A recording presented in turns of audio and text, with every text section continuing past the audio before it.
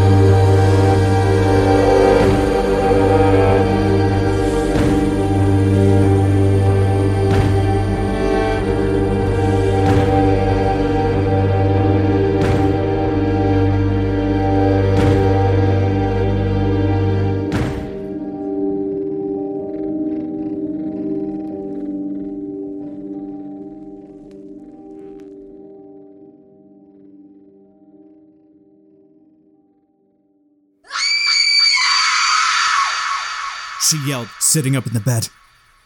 But this wasn't his bed. This was her bed. Well, technically, she was in her Airbnb. But she was safe. He was safe. It had all just been a dream.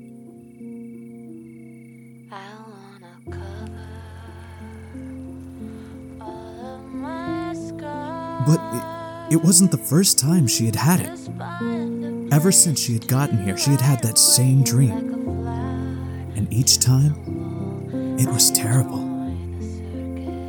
That's why she'd promised herself that she wouldn't go to sleep. Not if she could help it. In fact, she hadn't even realized that she had fallen asleep. All she could remember was writing in her journal, which lay next to her on the bedside table. It's almost 3:30.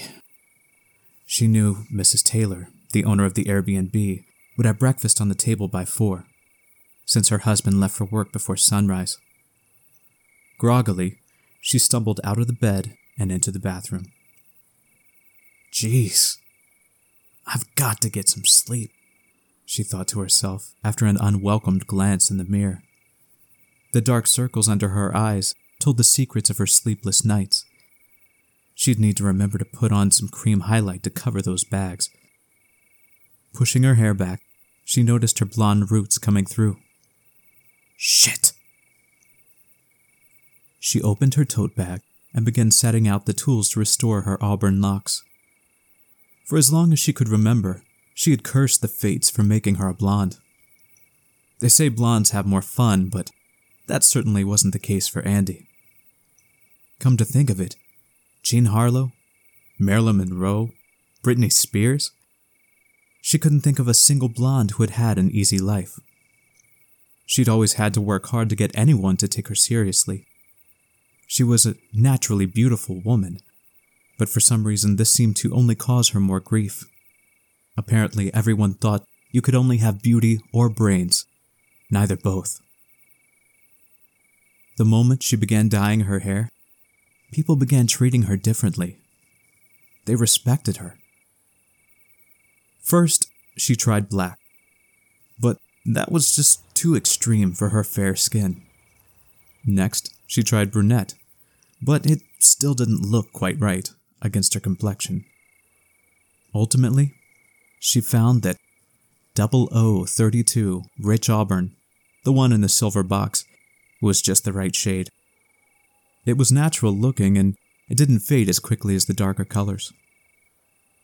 With the paraphernalia spread around the bathroom sink like she was prepared to take part in some dark, satanic ritual, with her fingers safely tucked inside the cheap plastic gloves, she spread the strands of her hair and began applying the dye from root to tip, massaging the color into her scalp. As she did this, she began planning out her day. Today, she would prod Mrs. Taylor for information about the town. She knew that Mrs. Taylor, Julia, hadn't been too forthcoming with the info when they had chatted that first day. But Andie had been in town for 5 days now and had gotten nowhere. Literally, not one freaking piece of evidence. No one could even corroborate the information she already had. It seemed as though either no one knew anything about the dark past of this town, or no one wanted to talk about it. Was it all a mistake? Coming here?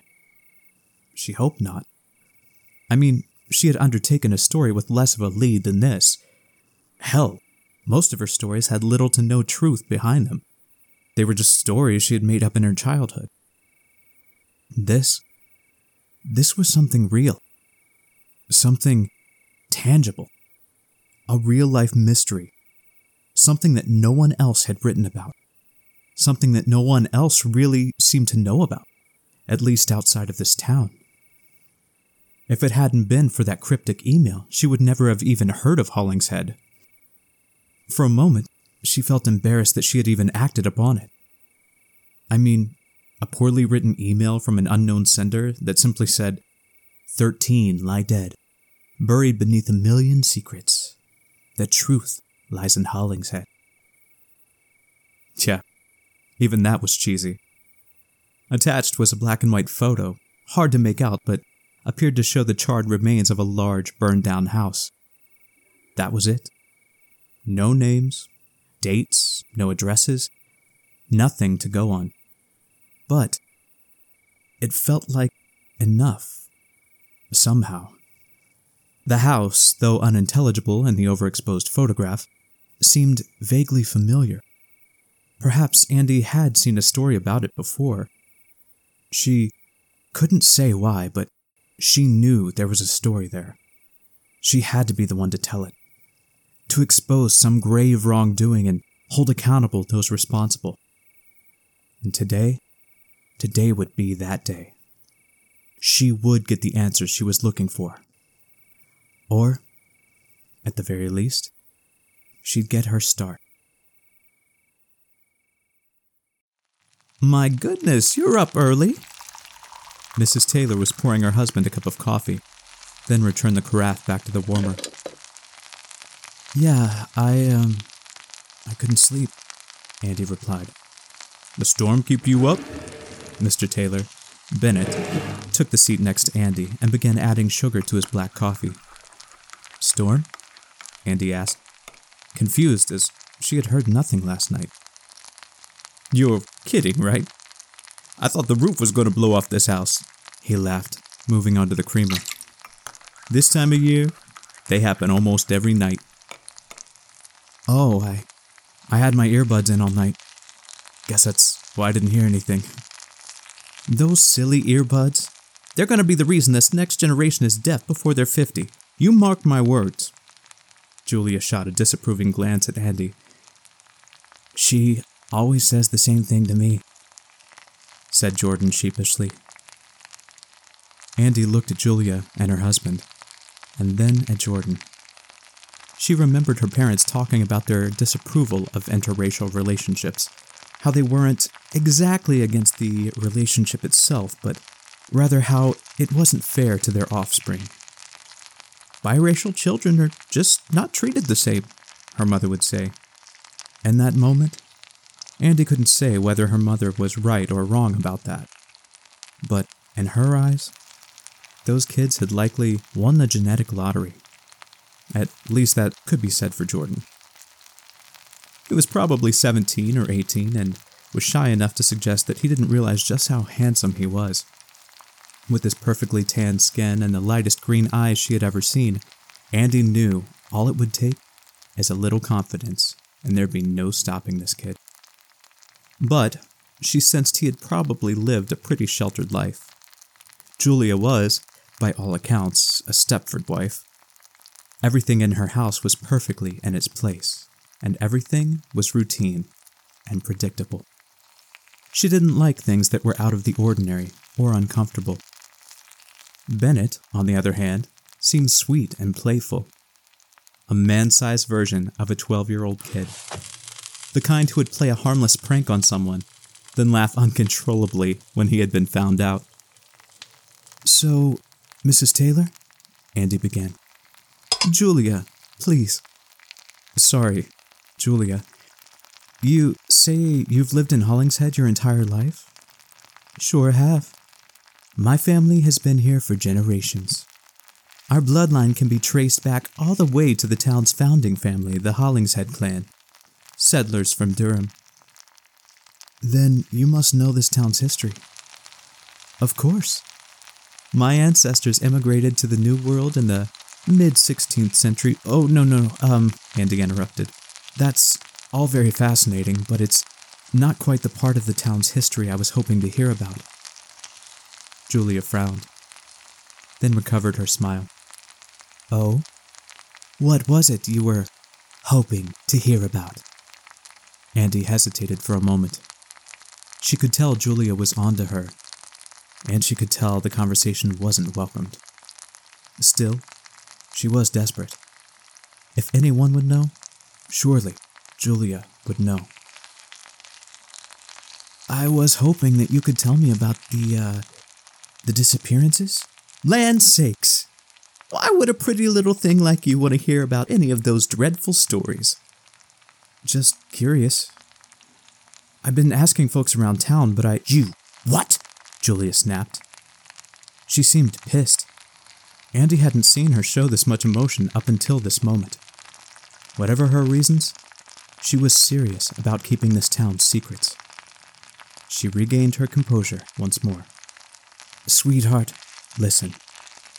You are a guest, understand? Not just in this house, but in this town. This town, like any old town, has its share of old ghost stories. But they're just stories. Old wives' tales. None of them true. Then why? But even if they aren't true, they've caused many of the families in this town a great deal of grief.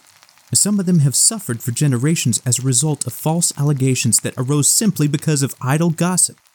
The good folks of this town have worked hard to put those things in the past and to move on.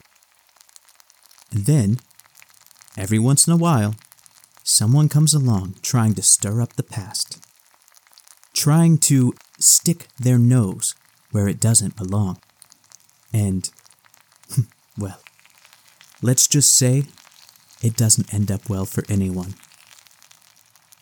Do you understand what I'm telling you?" Her tone was even and sweet, but her eyes assured Andie that this conversation was over. I understand," Andie relented. "Atta girl," Julia smiled. Then changed the conversation and went back to preparing piles of pancakes for the breakfast feast that she sat before them. Andie looked coyly across the table at Bennett and Jordan. Oddly enough, they looked as though they had been the ones scolded instead of Andie. She assumed that they had been on the wrong end of that conversation at least a time or two. After breakfast, Andie thanked Julia for a delicious meal, then excused herself from the table. It was still an hour or so before sunrise, but Andie had vowed not to waste another day.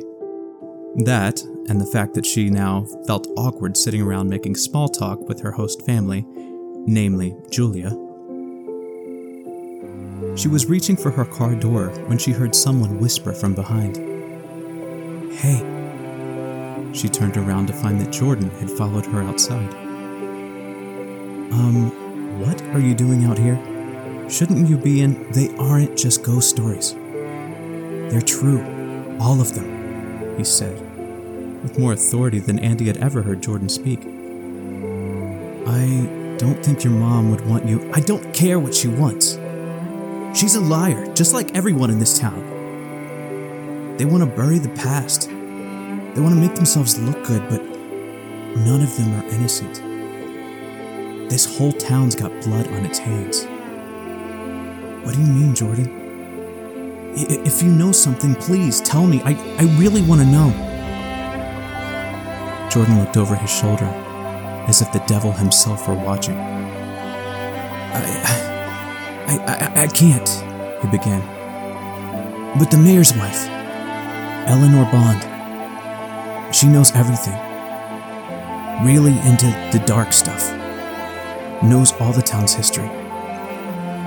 She's the one you want to talk to. He looked over his shoulder again. I've got to go. Good luck, Miss Sterling. Andie, please, she smiled. Jordan blushed. Andie, I hope you find whatever it is that you're looking for. He quietly turned and ventured back into the house. Me too, Jordan. Me too.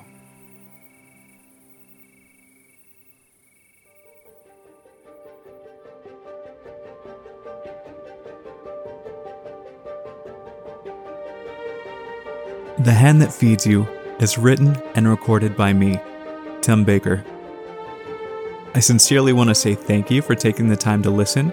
If you enjoy the podcast, don't forget to subscribe.